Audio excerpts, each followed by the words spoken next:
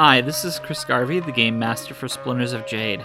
After a year of episodes, we wanted to sit down and revisit the basics of our characters with 20 questions. But rather than having the players talk about their own characters again, we decided to have them talk about each other. Today I'm sitting down with Buell Richardson, the voice of Kuniguru, and we will be talking about Yogo Sojibo, played by Bren Thorson.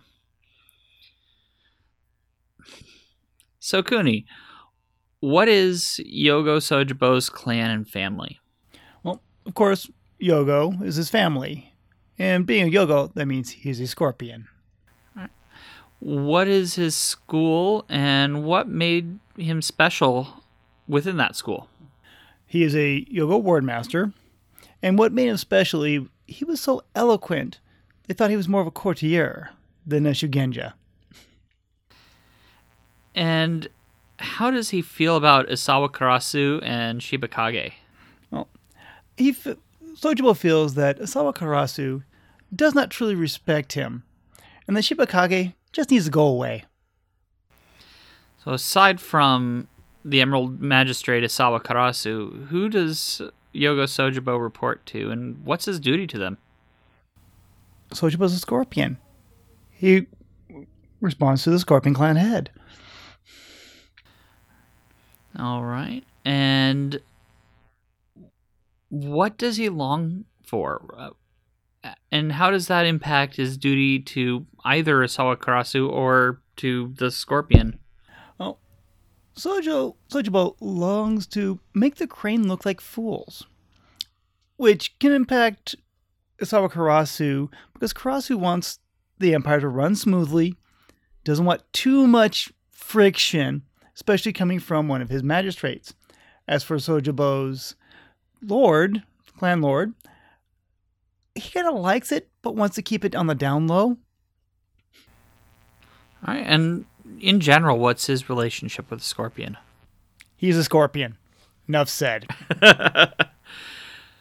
All right, and, the Scorpion have a tenuous relationship with Bushido, but what does Yogo's specifically think about Bushido, and is there a tenet of Bushido that he favors? Well, he believes that Bushido is a way to make people think you're honorable, while Makoto, or sincerity, is the best way to be able to lie. Kind of twisted it on his head there. Yes. Scorpion. So what is Yogo Sojibo's greatest accomplishment so far? So far, he sees his greatest accomplishments as becoming an Emerald Magistrate, which will allow him to continue to forward the Scorpion aims. And what holds him back? Well, he's a bit of a perfectionist, and unfortunately with his current companions, it's kind of hard to be perfect. So, since he can't find a way to be perfect, and is there anything he does that makes him feel at peace? He drinks till he passes out. Then he doesn't feel anything, so he's at peace. So what kind of drink does he favor? Soju. All right. What troubles him? Well, he's troubled because he's in a loveless marriage, which that's not the troubling part. It's the fact that when he would truly like to be with, he can't. Because if he truly loved that person, he would betray him because of the Yogo curse. So who has he learned the most from, and what did he learn? Well, he learned the most from his mentor in growing up, and he learned how to deceive. It's a very good trait for a Scorpion. Yes. All right. What is the first thing people would notice about Yogo Sojibo?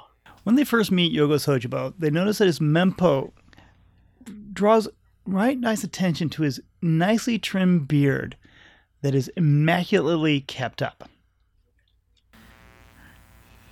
And how does he handle stress? Soju.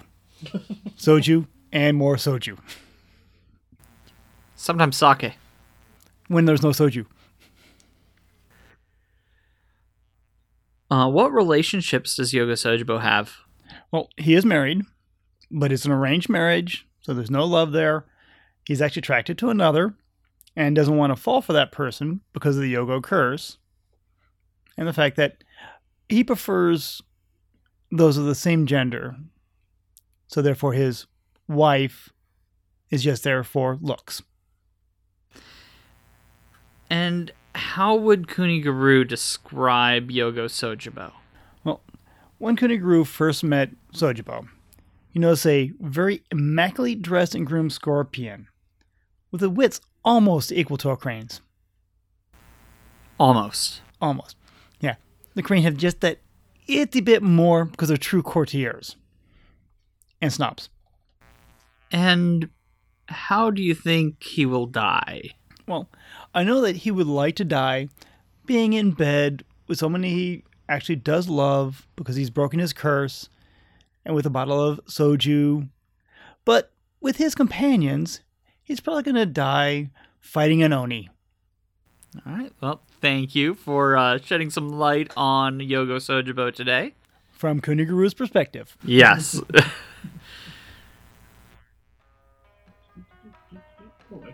Splinters of Jade is a work of fiction and is not affiliated with Fantasy Flight Games or Asmodee International. The music is used with permission from Darren Curtis.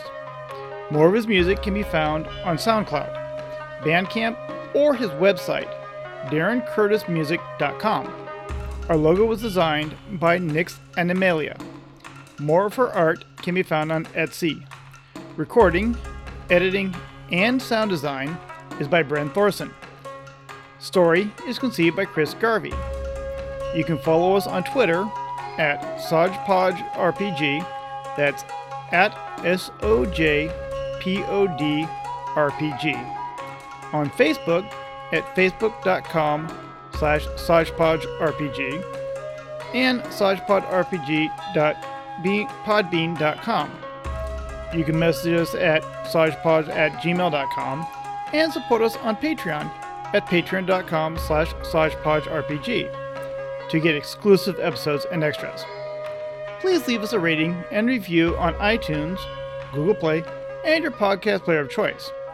Thank you for listening, and remember, if you can't Jade Strike it, grasp it with Earth.